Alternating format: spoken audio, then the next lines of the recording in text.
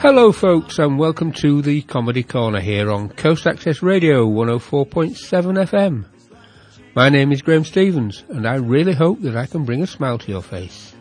Why do only fools and horses work la la la la la la la la la la la la. Hello there and welcome back. And welcome this week to the final part of the history of radio comedy. And please don't switch off at the end, as it's followed by an episode of the Frankie Howard Show. Ladies and gentlemen, we present a radio program in English. From time to time, actors will be heard. The author has fled the country. The curious start of an odd experiment. The programme in English brings an echo of Gilly Potter, but you'll recognise the actors as belonging to a younger generation than that, a more worried generation too. 1954. A world overshadowed with doubts, fears, uncertainty. Of Indochina, the Suez, Cyprus, East and West German strike, the H-bomb explosion, and yet to come, the unbelievable power of the cobalt bomb. But our own governors are not unaware of these dangers. At this moment, the House of Commons are debating serious matters. Darlings, they're ruining St. Martin's. There are far too many darlings in Trafalgar Square. And we must get rid of these disgusting creatures. We must. Well said.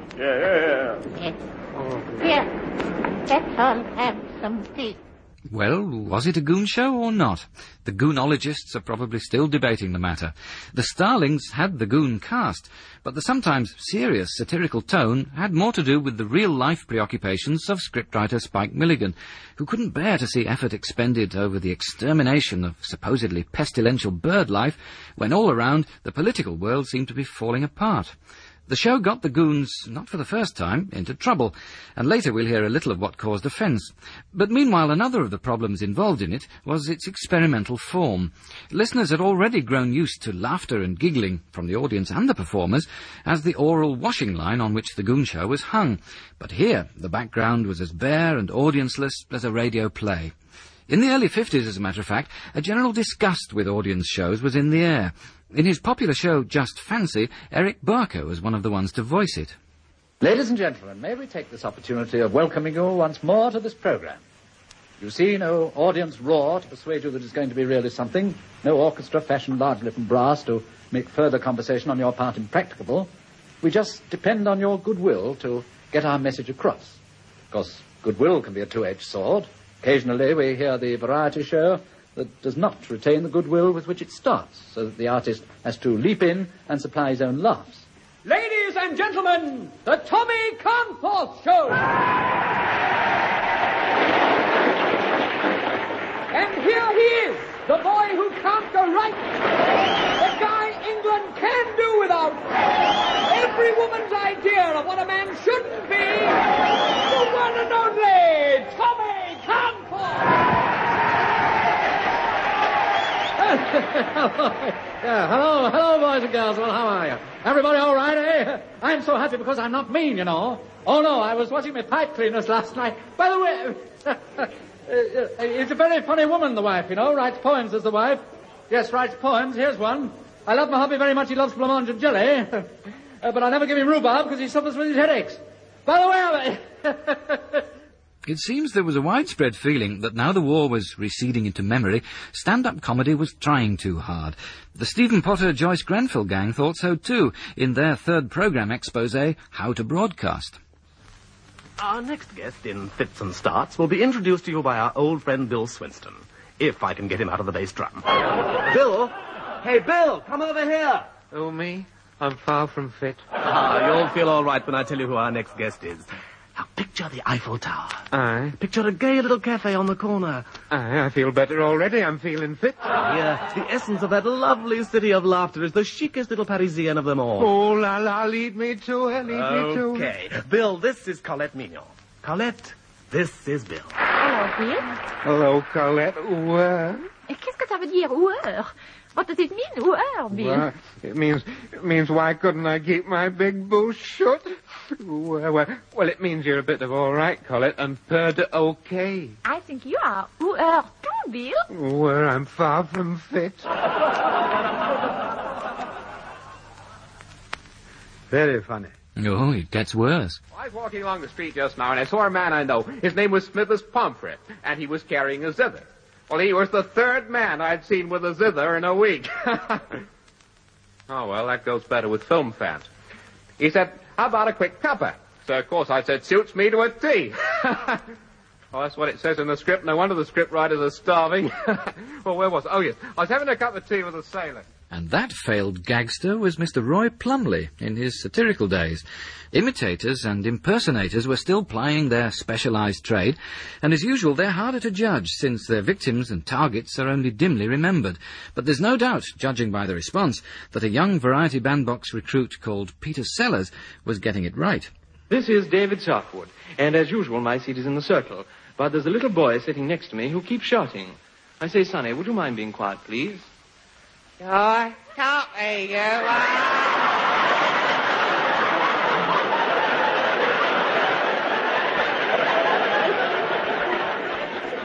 I beg your pardon.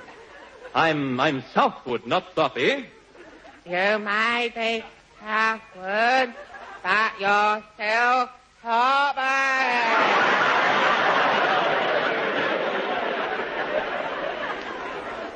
Here, can you play knock-knock? Yes, I can. All right, knock-knock. Who's there? Cohen. Cohen? Cohen who? Cohen, shut your big gob. It must have dawned on Peter Sellers after that reception that these infantile characters were worth sticking with. At the time he recorded that, the Goons were still an idea waiting to force its way into fulfilment. The material was already being stockpiled by Spike Milligan. I used to work behind a bar in Westminster and London, and the chap who owned the pub, Jimmy Grafton, he was writing at the time odd scripts for a chap called Derek Roy, who was big shakes in those days, and I used to tell one or two jokes, and then bit by bit he said, do you know any jokes? I said, there's some more jokes, and then I'd run out of the jokes, and he said, well, you don't know any more? I said, no, I'd make some up, I suppose. So I started to make up jokes for Derek Roy through Jimmy Grafton, and bit by bit I started writing scripts. And then I started to write way out things which were constantly cut from the scripts. And I kept all these things on one side, and nobody ever used them except when I met Peter Sellers. And then he laughed like mad at these jokes. I said, do you think they're funny? He said, yes. I thought that was praise enough at the time, because he was quite a big name in radio when that happened. Milligan and Seacombe had met in the army in Italy. Milligan and Sellers were trying out material privately. And the fourth active goon was Michael Benteen. We'd all known one another at the windmill, and we naturally gravitated. We got the same sense of humour, so we gravitated together. Yes, we were called the Junior Crazy Gang. It shows you how long ago it was. The goon voices came from all over. Eccles, largely from Walt Disney's Goofy, Bluebottle from the kind of kiddywink we've already heard, Gritpipe Thin from the standard George Sanders character, and so on. But their collective name? The origin of the Goons was in the 30s. The Popeye cartoons had characters that were big and hairy. They had rather thin biceps and very fat forearms, rather like Popeye, the same sort of drawing. And they were called Goons. They lived on a Goon Island, I think. And they talked in soundtrack. They had a sort of beep, beep, beep, beep, and that was the Goon. They were great big hairy twits. Then later, during the war, when there were Allied prisoners of war in Germany, they referred to the German guards as the Goons, because they were great big hairy brainless twins. Finally accepted onto the airwaves in May 1951, over 2 years after they'd started pushing for a chance to appear together, they had to accept a billing as those crazy people. BBC senior management couldn't go along with this goon thing. In fact, at least one of them thought he was dealing with the Go On show. As far as we can tell from fragmentary glimpses of the first 2 series of Goons, Benteen was at least as prolific a supplier of ideas as Milligan. He certainly played one of the dominant character parts as Osric Pureheart, a mad inventor. Here he is in one of those rare and hairy-sounding shreds of early Goondom. Now, gentlemen, this new excavator of mine will move 30 tons of earth in exactly 1 minute. That's impossible. That's impossible. No, not. I'll prove it. I'll time it you to the very, very exact second with my wristwatch. Ready? Go!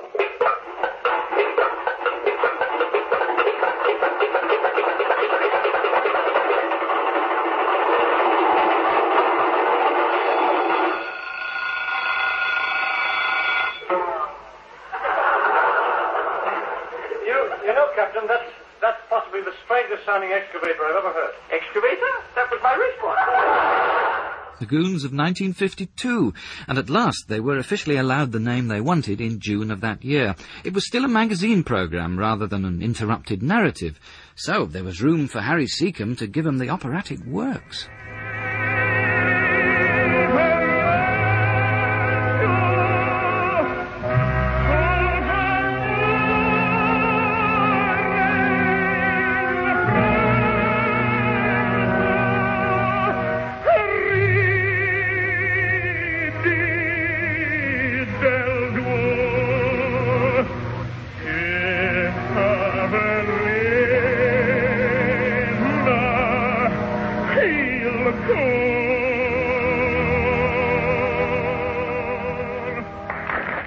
Yes, a real pagliaccio with sobs and not a giggle or a raspberry to be heard.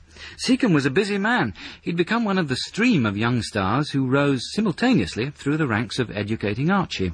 Mr. Harold Seacombe, your trustworthy travelling salesman. Bringing you your new electric chimney sweeper. No more black hands, no more black faces, no more soot, and in many cases, no more chimney. Harold! When I finish cleaning your chimney, it will be so clean you'll be able to eat your breakfast in it. But, Harold, your mouth and your hands, they're black. My last client insisted I had breakfast in it. Silly fool. He got on the roof and lowered me down a cup of coffee. You and then some bacon and eggs. Oh, no. Well, then all I can say is you're wearing a very small yellow beret. Yellow beret? Yes, with bacon ear flaps. Oh! The fool, the absolute fool. Agatha, do you remember I was taking you out to lunch? Yes, I'm ready. Good. Well, I'll kneel down. You get a knife and fork. This is it. Of all the nerve. No, Agatha, please, don't dash away like that. I didn't mean it. Say something nice to me, Agatha. Say something. Stand there, silent. Say something. I was ribbing you, Agatha. Please forgive me. Agatha, you can't leave me like this. Say something. Bacon bonds. Seacombe with Archie and Hattie Jakes, later Vidmar, and Max Bygraves too. It may seem unlikely now, but Bygraves at the time was consorting with at least two goons, because he was also a star of Paradise Street. The common link between all three shows, Goons, Archie and Paradise Street, was the writer Eric Sykes, who worked on a similar wavelength to Milligan and his early partner Larry Stevens. In this sequence from Paradise Street, you'll hear a perfectly recognisable Bygraves, Hattie Jakes again, and a strangulated Milligan impersonating a policeman, with some very Milligan-esque lines. Maybe he collaborated on them. It's 11 o'clock. Mr. Fogburton should be in bed now. So should you. We must make no noise. Above all, I must dig silently. How can you dig silently? He's got a rubber shovel. Well, how will you know when Mr. Frogburton's asleep? I'll find out. Yes? Good night, Mr. Frogburton. Sleep well. Good night. Even if he's asleep, won't he hear you digging from his bedroom window? I'm not going to dig from his bedroom window. Your boots are making enough noise to waken the... Don't say it. In any case, I'm wearing soft shoes. Got your shovel? Yes. Well, do me a soft shoe shuffle. Mr. Frogburton's hardly likely to sleep while he's being interrupted at 5-minute intervals. But, dear Silver Lady, how else will we know when he's asleep? We'll put a ladder to his bedroom window and have a look. That'll be a good idea. Even better than a catchphrase in which the audience has to participate. I remember shouting "Son" myself when Bygraves came to Blackpool about that time. There was a good deal of the Goons' reversible logic at work in that material, and it was a form they were now on the way to perfecting.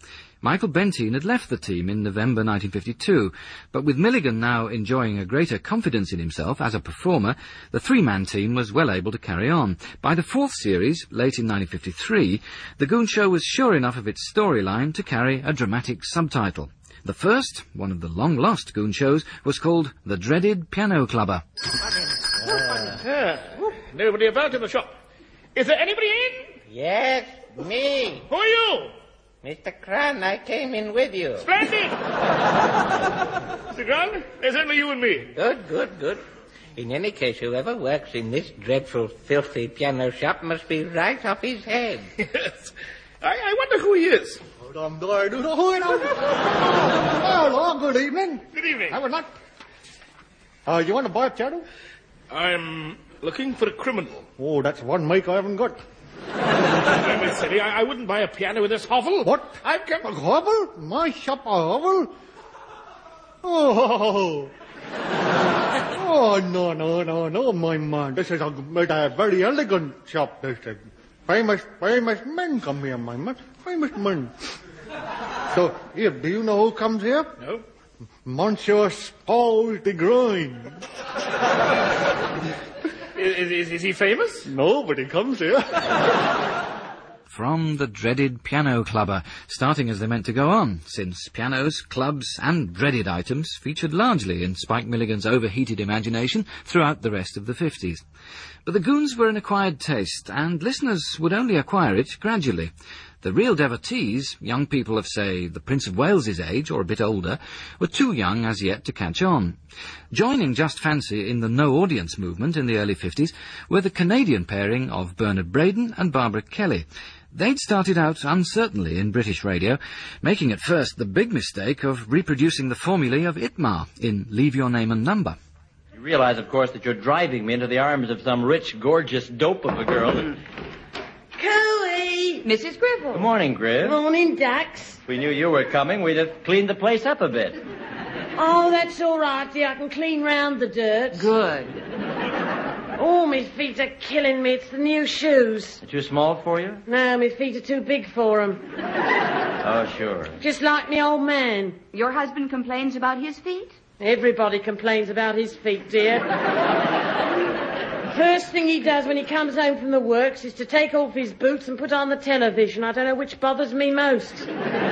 I take it then you have some fault to find with the television programs, Mrs. G. Oh, it ain't the program so much. It's our machine. Something wrong with it. Something wrong? Yes, half the time the bloke that comes on grinning and said, "This here's the BBC television service," is on upside down. Upside down? Yes, because my old man's too stingy to take it to be mended. Instead, he's built a trapeze in the sitting room and hangs there by his knees. Well, let's get on with my work. Yes, it seems a shame to get that nice new mop all dirty scrubbing our horrid old floor. Does, doesn't it? Well, I'll leave it until next week then, shall I? Huh? Cheery bye. Cheery bye. Miriam Carlin making the very best of a recycled Mrs. Mop. They had a Colonel Chutney character, too. But with Breakfast with Braden, and later Bedtime with Braden, they settled down into an intimate, no-audience format, playing off the suavity of announcer Ronald Fletcher, as several later shows would do, and being cackled at, just to remind listeners that laughter was not actually forbidden, by the band. You may have heard of our school, one of the finest centres of education in the North. Old St. Inget's and the Foundry. We of the staff were proud of everything in it, except, well, we all knew that the most unpopular person in the school was the Latin master, Mr. Tuckhamper. How could he fail to see the intrigue that was rampant between myself and his bitterly pretty young wife, Gloria? No, you're back, my dear. Talk, just as soon as I get in the door. Don't you ever shut up. Well, I suppose you want to know what I've been, don't you? Well, I stopped into Gab at the lab with young Stinks, the handsome science master whom he has got all the girls for miles around in a whirl about him. Yes, well... Well, what? I don't know why you have to get so head up about every little thing I do. Oh, my head is splitting. I must have a migraine again. Yes, dear, I'll fetch one for you. Dear me, Gloria's gone. Probably the bus ride back made her feel ill. Oh, yes, sick transit Gloria, and the doorbell will ring. It is I, sir, your pupil, young Pabulum. Come in, Pabulum, come in. Time for our lesson. Our last lesson, I'm afraid, Mr. Tuckhamper, sir. The headmaster's just declared you out of bounds. So this is my reward for 15 years of continuous service at St. Inget's? 16 years, I believe, sir. You came here the year after I did. So I did, yes. Nobody cackled more loudly in that band than Charlie Katz, and years later he earned his own show with his novelty sextet, where you could hear him cackling at himself. Bernard Braden credited the producer Pat Dixon with mobilising Bedtime with Braden, and along with Dennis Mayne Wilson, Dixon had most to do with the promotion of the Goons from idea to reality. Producers are sometimes lucky. Shows fall into their laps almost ready-made. Others have to carve a satisfying programme shape out of the living manure. Dixon, anyway, seems to have had the knack of attracting programmes that would, in the end, achieve a high-quality finish. One that gave him less trouble than most, I would imagine, since it was largely devised by Peter Ustinov with the help of Muir and Norden, and featured Ustinov and Peter Jones as most of the cast of characters, was In All Directions. This was a show where you were more thankful than usual for the absence of an audience. Those half-mumbled subtleties, those little tones of voice, would have been lost on a stage. Good morning. I saw your board outside saying the house is for sale. Are you the owner? Yeah. No, you see, we're the agents. So we believe in the personal contact. We're always on the premises. Dudley. Hello, yes. Man interested in the house. No. Good morning, Mr. Good morning. What was the name? Grosvenor. Dudley Grosvenor. My brother. Yes, I'm rather interested in the house. It's a very old house, isn't it? What period would you say? Well, what periods are there?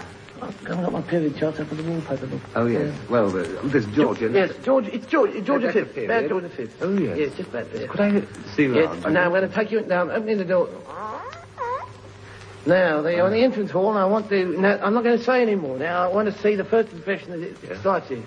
What do you notice? The smell? Oh, he's got a sense of humour. I can see that. He's got a sense of smell. I really went to say the floor. No, you're getting warm. You're getting warm, undeniable. The wall. Well, you're warmer. You're hot. Oh, the ceiling. Oh, it's the first time. It never fails. Isn't it lovely? Look, there's a piece of it near your foot there. You can examine it in detail. Beautiful. Where does this door here lead to? Those are the usual offices, sir. There's nothing unusual about those offices. I see, yes. What about the lease, gentlemen? The lease is a 2 3/4 lease spread over 3 1/4 years. And split. And you got a party wall which you're entirely responsible for. And it protects you against yourself. That is a good thing, isn't it? I think you are your worst enemy, probably. Well, if you don't mind, I'll just run upstairs and have a look over the Don't run. Don't take me advice. Here we go. Well, rather nice. But,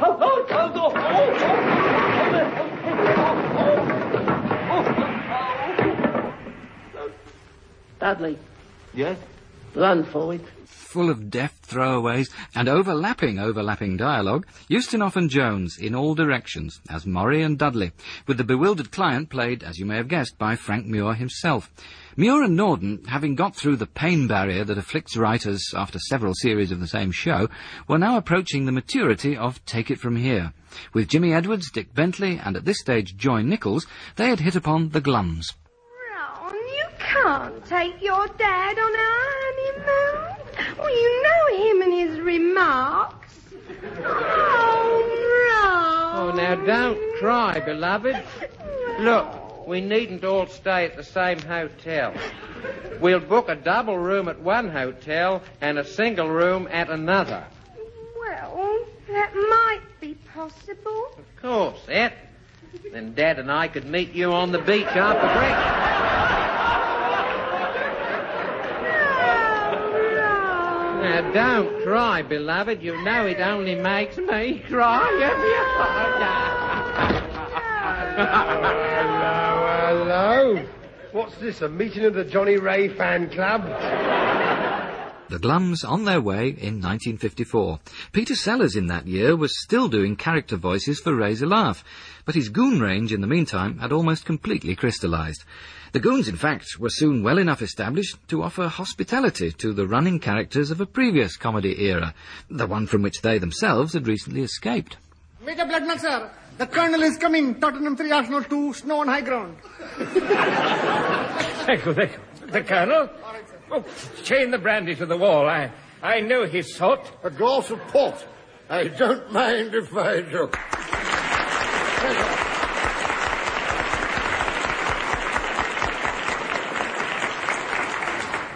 By the great leather puttees of Jemadar Goldstein. Colonel Chinstrap, it's you, sir. Yes, sir. Colonel Chinstrap is always me. What a fortunate coincidence for you both. Well, if you insist, Dennis, just a show to play. Yes.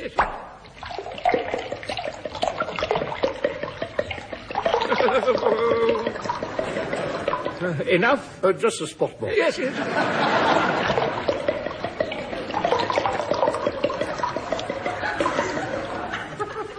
Cheers. Have another? Just a small one, please.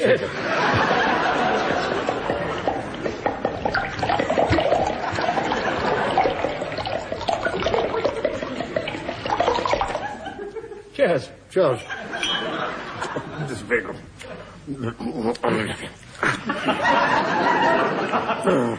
Spot more? Oh, no. I think it's about time you had one. Just a minute, make way. What? Quiet, Arthur! Blasted goldfish. Jack Train's Colonel Chinstrap unexpectedly bobbing up above the whiskey line again in the fully developed Goon Show.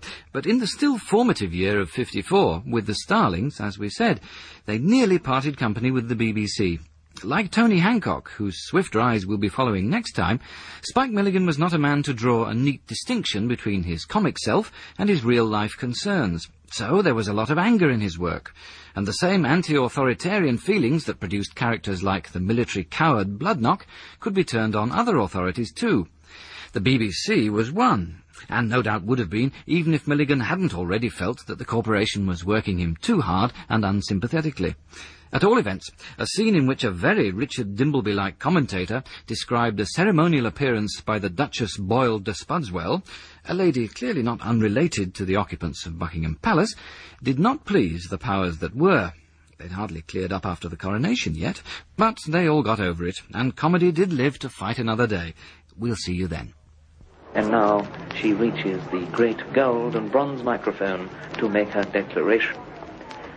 But first, the master of the rolls and leather goods pledges his allegiance, also the Quanta Danorum. So let us listen to it.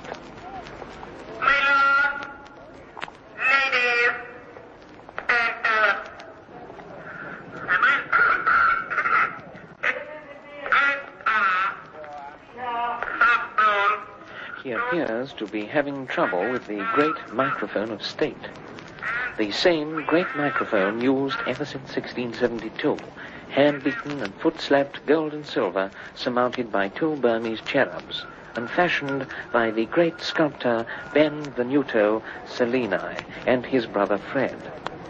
My lords, ladies, and gentlemen, please silence for the Duchess Boyle de Spudswell, game of the umpire, and at present appearing in television that you're lost. Where's your bond? What's up now? Who's your dad? Why have you come? And other edifying panel games. With that great, dignified ringing across the great square, she steps up to the great microphone. Ladies and gentlemen, it is just that I have come today to give my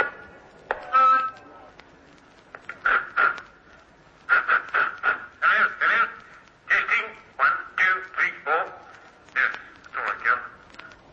Ladies and gentlemen, it is my privilege and privilege to name this experiment Operation Explodable Bird Mixture, and may all who stand on it perish. She steps forward to press the great button. She presses it.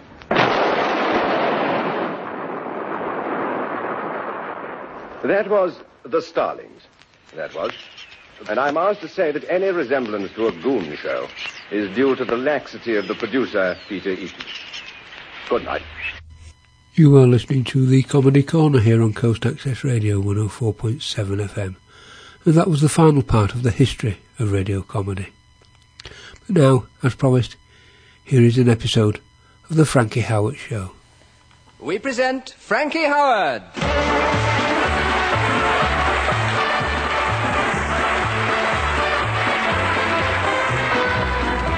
June Whitfield and Ray Fell.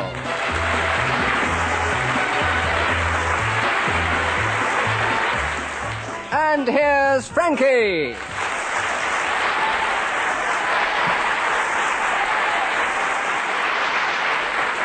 Thank you. Now, thank you very much. Now, ladies and gentlemen, no, don't. Listen, no, listen, look at her there. No, but listen, there's all beads that dangling here. Get your beads up, love. That's it. I don't know if you can notice, but tonight I feel limp. I do. No, I don't know, I can't see. I know why. I've had a shocking week. Oh, terrible. You see, the man who runs this place, what's his name? The man with the man who runs the BBC thing. The man with the big, got this enormous, he's got two. What's his name? Thing, thing. Yeah, well, you see, he invited me round to dinner. It was about, just over 2 weeks ago. Dinner at his place at Epsom, a lovely house, gorgeous place at Epsom. And a marvellous time. Give me the lot, full treatment, silver service, best china and all, yes. And the pork pie wasn't bad either. And after the nosh, the ladies retired, and they took their brandy and cigars with them. And this man, what's his name, thing, you see, asked me to go into the library. So I thought, what do you want? So he said, I've got a job for you. I wanted to guard, look after somebody, you see. He said, my offspring, my son, is a bit of a, tearaway, he said, and I'm going away for a couple of weeks' holiday, so I want you to look after him. I want you to be a sort of au pair sort of thing. I said, well, I've got the O. I said, I haven't got a pair, though. I said, I don't know what... So he said, we don't want any facetiousness. So anyway, before I could say money, he was gone. I was left there, stuck there. Anyway, about half an hour later, this son of the house came back. He was the Che Guevara of Epsom. He was standing in front of me, covered from head to foot in hair. Head to foot, he was all hairy. I didn't know he had any clothes on till he moved. Anyway, the thing was, he was decadent. I said, now look, he started, I said, look, comb your face before you talk to me. Because I can be very sarcastic in a crisis. So I thought to myself, I'll start with a bit of discipline. Put my foot down. Now I said, and where do you think you're going tonight? And you know what he said? I'm going to an orgy. And also I thought, now I must have discipline. Discipline. I had to be shown the way back to the paths of righteousness. So I looked at him straight in the hair. And I said, look, I absolutely insist, I'm adamant, that you are back here in the house from the orgy by 11 o'clock. See? Because it's the only language they understand, some of these. Yes. It was then I found out I discovered his interest in the medical profession. Hit me over the head with a first aid box. When I came to, 2 days later, he confessed to me he wanted to be a doctor. That's what he said, he wanted to be a doctor. But he didn't fancy this old GP, say 99, drop your trousers routine, all that. Or he didn't want to do operations. So I said to him, now, listen to France's expert advice. And before you can say double hernia, you will be taking... Shut your mouth. You will be taking...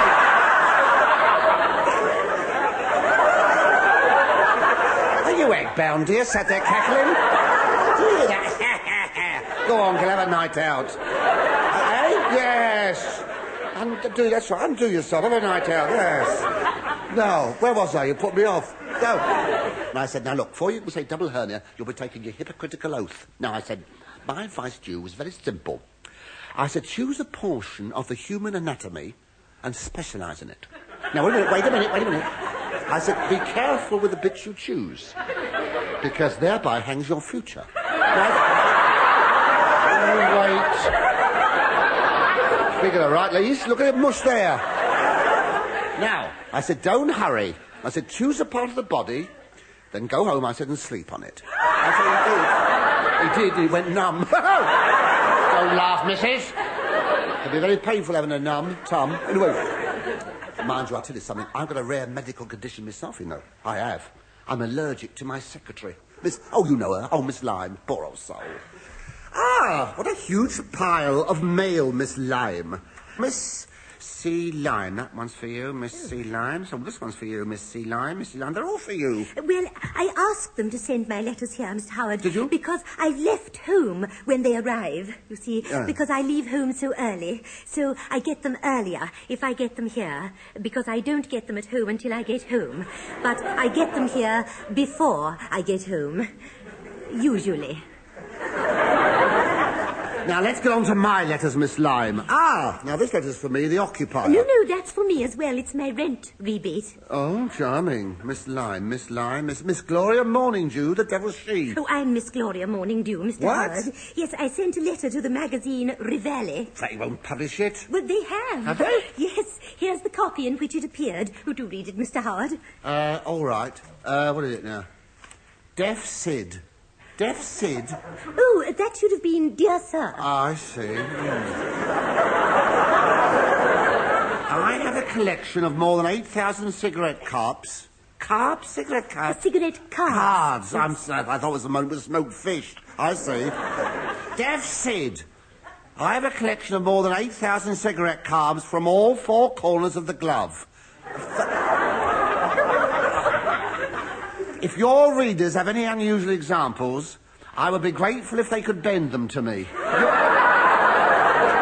Yours faithfully, Gloria Morningdew, Miss. But I'm sorry to say it wasn't one of my better typing days. I'm sorry to say it was one of your better typing days. Oh, dear. I used the false names because I was afraid you might dismiss me if you found out. How could I? Now, how could I? I mean, a secretary like you're in a field of your own, aren't you? Silly cow.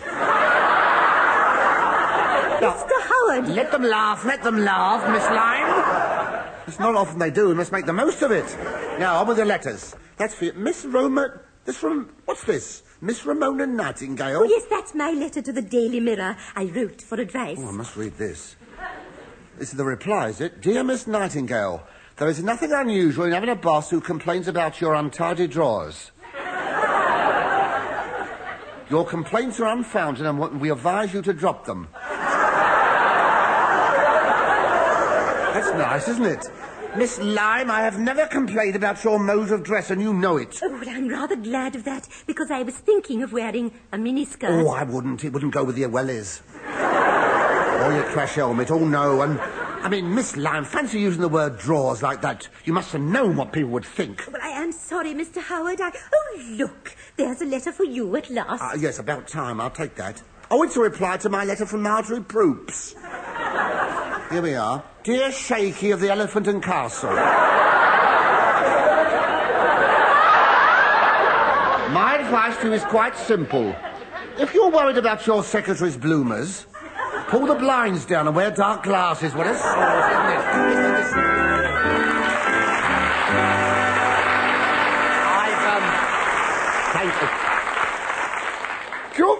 I've had a lot of opportunities to travel. That's the great thing about theatre. A lot of opportunities to travel. Because your comics always on the move, you know. Always on the move.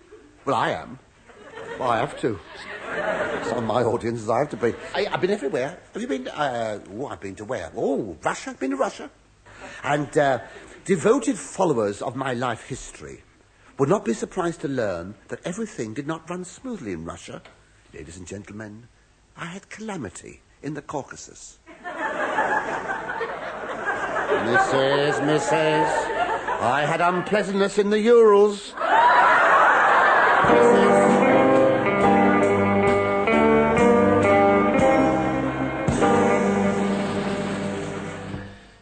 How do you like your cell, Mr. Howard?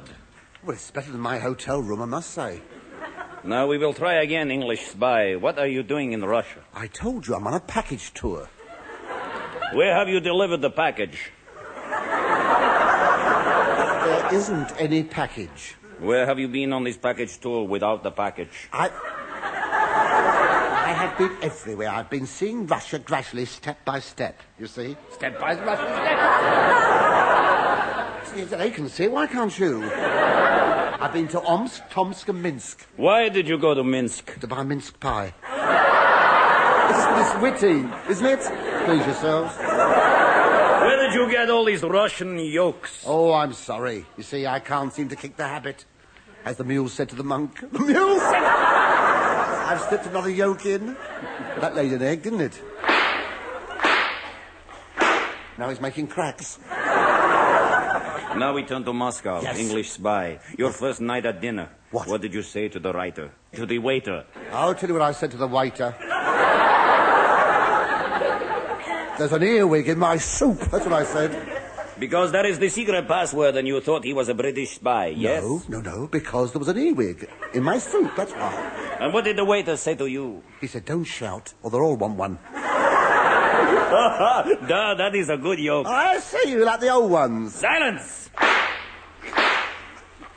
Now. What? Later that night, what did you say to the reception clerk? I said there are 2 green spiders crawling in my bath.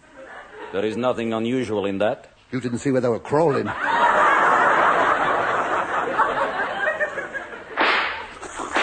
So, 2 green spiders crawling in my bath. Yes. Ah, code. Pardon? Code. Oh, I know. Bitter. It's bitter tonight, isn't it? Is it code? Yes, there's a draft in here. Why? We know you were speaking in code. We have translated this using the 3rd digital system. It means there are 2 secret rocket establishments 9 miles north of Smolensk. Rubbish. Entry for June 6th. Yes. Read it, please. 0015 Hilda. So, you are Agent 0015, codename Hilda. I was meeting Hilda Plumstone behind the fish market, 0015, midnight. What for? For the bit. A bit of what? A bit of information? A bit of the other. The other what? Ah, the other Germany. Oh, no. The other nothing. I mean, sex. And what was in this sex? Sweet Fanny Adams. I thought you said her name was Hilda. Look, I'm an innocent tourist. Do I look like a spy going on a package tour with no package and meeting sweet Fanny Adams to get sacks of nothing from the other nothing? You're a spy and I know it. You don't. Now there is a visitor for you from the British Embassy. Come in, Mrs. Crichton Evans. Oh, thank you. Jolly good. Hello, Mr. Howard. Keeping our pecker up, are we? Jolly good. You may have 5 minutes together. Oh, don't be so cruel. Make it 2.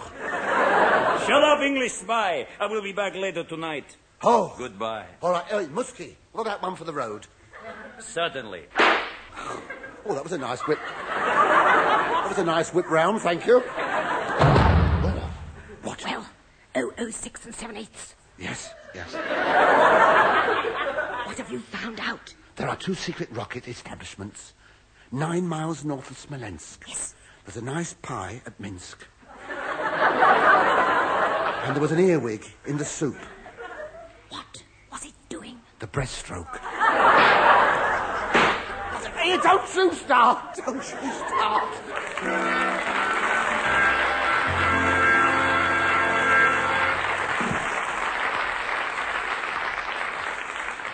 Of course, my show business career, has brought me into contact with some very, sort of colourful people, sort of different types of people. Because I once shared a dressing room, with a bearded lady. That was a ticklish situation. Then there was we had a lady magician who couldn't resist male singers. She'd do anything for a tenner. Then we had... one night we went out for a drive, this lady magician. I tried a bit of magic on her myself. I turned into a lay-by. They're coming thick and fast now. How dare you? And this illusionist, we had an illusionist, and he had a wonderful illusion. He thought he was good. And then there was a hypnotist. We had a hypnotist, ladies and gentlemen. Here, this girl and I, one day this hypnotist practiced on us in the dressing room, you see. And then he left us, me and this girl, all alone, hypnotised. It was a very embarrassing situation, I tell you.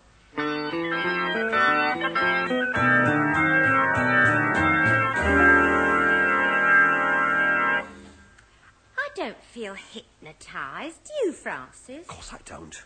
Load of nonsense. I mean, does he really expect that we'll stop being sexy every time we hear the word kiss? The word kiss? Or that we'll start being sexy every time we hear the word cabbage? Yeah. Cabbage. Oh, Francis, I love you, I adore you. Oh, Francis. Oh, Esmeralda. Oh, kiss me. Is your coffee all right? That's very nice, thanks. Oh. Ridiculous. According to him, you wouldn't even know you'd been hypnotised, would you? You'd be bound to remember, wouldn't you? What? You'd be bound to remember if you'd gone all sexy just because you'd heard the word cabbage. Oh, Esmeralda. Oh, Francis, hold me tight. Yes! Oh, I'm overcome with emotion. Your lips are like rubies. In fact, Ruby's lips aren't as nice as yours. Oh, Oh, Esmeralda. Oh, I'm dribbling with passion, Esmeralda. Kiss me. Milk? Oh, yes. Just a bit of drop of milk, yes. I mean, anyway, it'd be the other way round, Why? wouldn't it? Well, I mean, you'd be made sexy by the word kiss. Yes, and you'd be turned off forever if anyone said cabbage. Oh, Francis. Oh,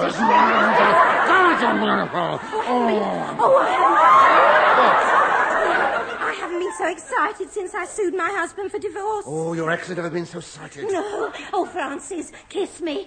Sugar? Yes, please, too. What do you think of the lunch today? Well, I liked the beef. Did you? And the soup. What about the vegetables? Well, the potatoes and the carrots and the onions were all right. But, you know, I thought they'd overcooked the cabbage. Oh, Esmeralda! Francis, you're mine. Here beside me. Take off your jacket. Take off my jacket, yes. Kiss me. Oh, kiss me. Oh, Francis, you got your jacket half off. Oh, so I have half forward. Oh. Lord, you don't think the hypnotism can be working, do you? I don't think so. so. I mean, do you think we went sexy after I said C-A-B-B-A-G-E? C-A-B-B-A-G-E? You know, C-A-B-B-A-G-E. Oh, cabbage. Oh, yes,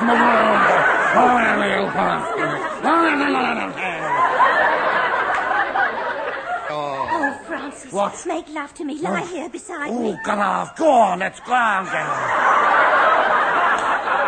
Go on. What bliss. Kiss me. What are you doing? Get off.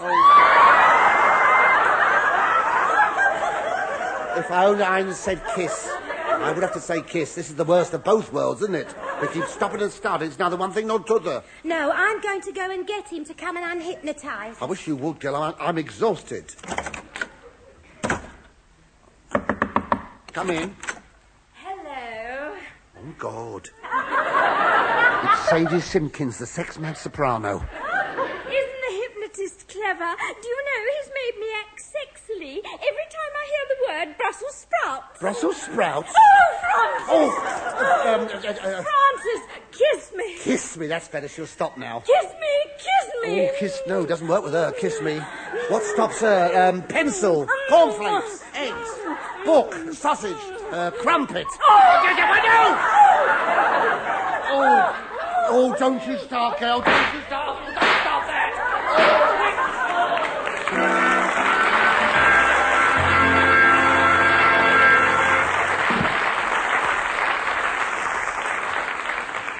There are a lot of officials round these days, don't you think so? I mean, there's the Eurocrat, the bureaucrat, the technocrat. I think it's all load of crap myself. I do. I'm sorry, I do. It's all rules. All rules!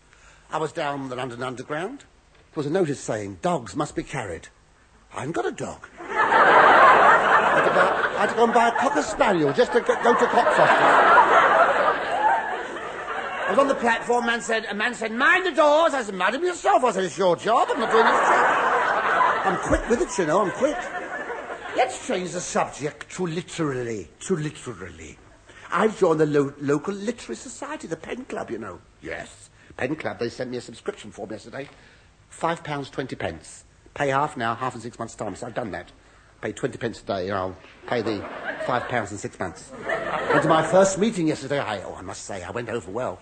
Created a big sort of impression. I'm a new member, Francis Howard, scribbler, raconteur, and wit. I am Neath ap Llewellyn. Suppose you could say I'm the celebrity of the Pen Club. I see, you're his nibs. Oh! Francis is sharp today. Most amusing.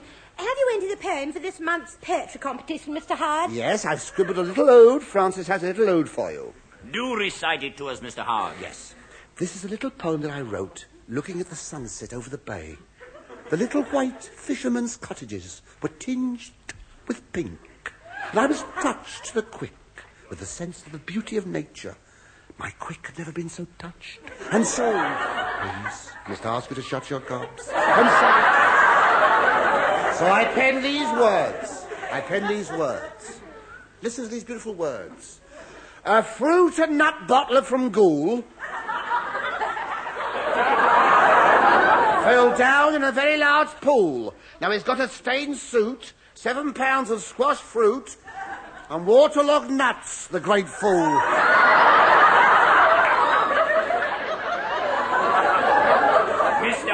That sir? was doggerel. Pathetic, mindless, dull, dismal doggerel. Oh, thank you. I'm glad you liked it. Thank you very much. Listen to my poem and see what a real poem should be like. Neath's poems are always awfully good.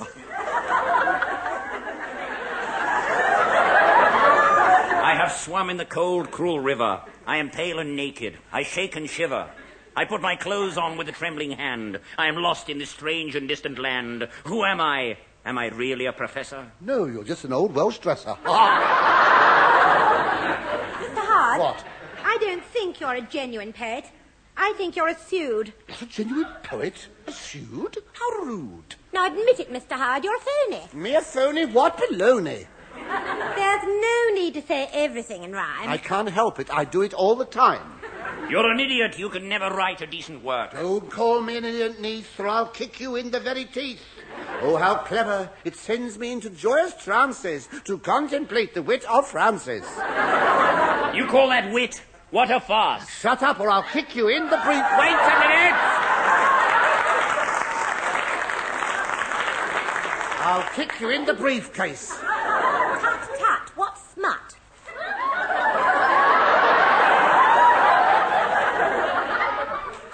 No, don't clap, she want money. I told her this is an audition, yes.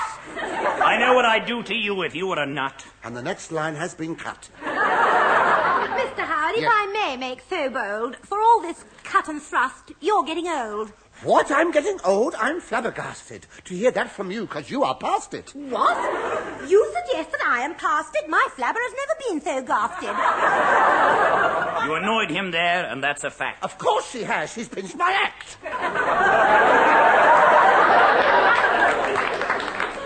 Ladies and gentlemen, titter ye not at this load of silly old rot, for it is truly a bitter mess, and we must go home titterless. No hist, here comes the fairy queen.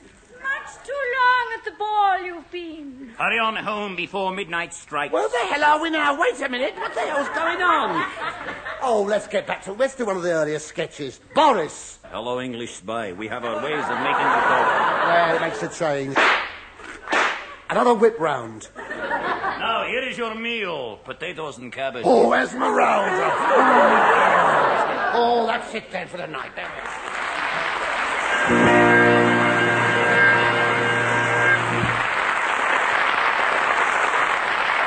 Thank you very much. You've been a marvellous... thank you. You've been a marvellous audience. That's all for my memoirs this week. Next week, I shall be telling you about some more of the fantastic and marvellous achievements that fill Francis's scrapbook. I shall tell you about Francis the sportsman. How I... Shut your mouth. How I tried to swim the English Channel, but 3 miles before reaching the French coast, I got cramp and had to swim back.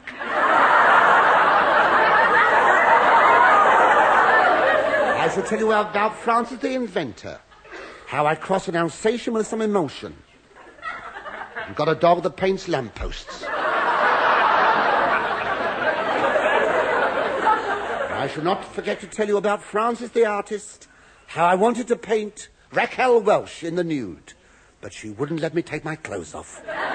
So goodbye, God bless, the best of luck, thank you.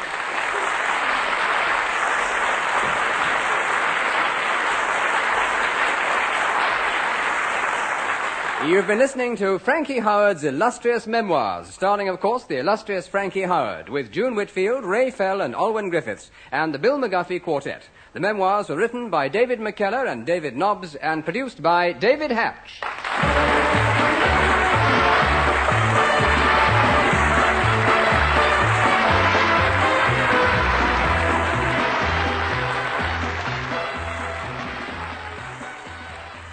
You have been listening to the Comedy Corner here on Coast Access Radio 104.7 FM.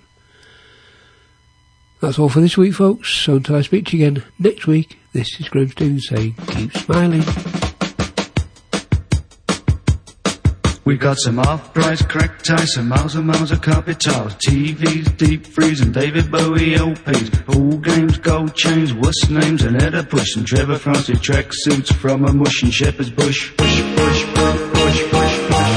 No income tax, no VAT, no money back, no guarantee. Black or white, rich or poor, we'll cut prices and a straw. God bless Hooky Street. Viva Hooky Street. Long live Hooky Street. Say magnifique Hooky Street. Magnifique Hooky Street. Hooky Street. Hooky Street. This program is made with assistance from New Zealand On Air for radio broadcast and through the accessmedia.nz website. Thank you, New Zealand On Air.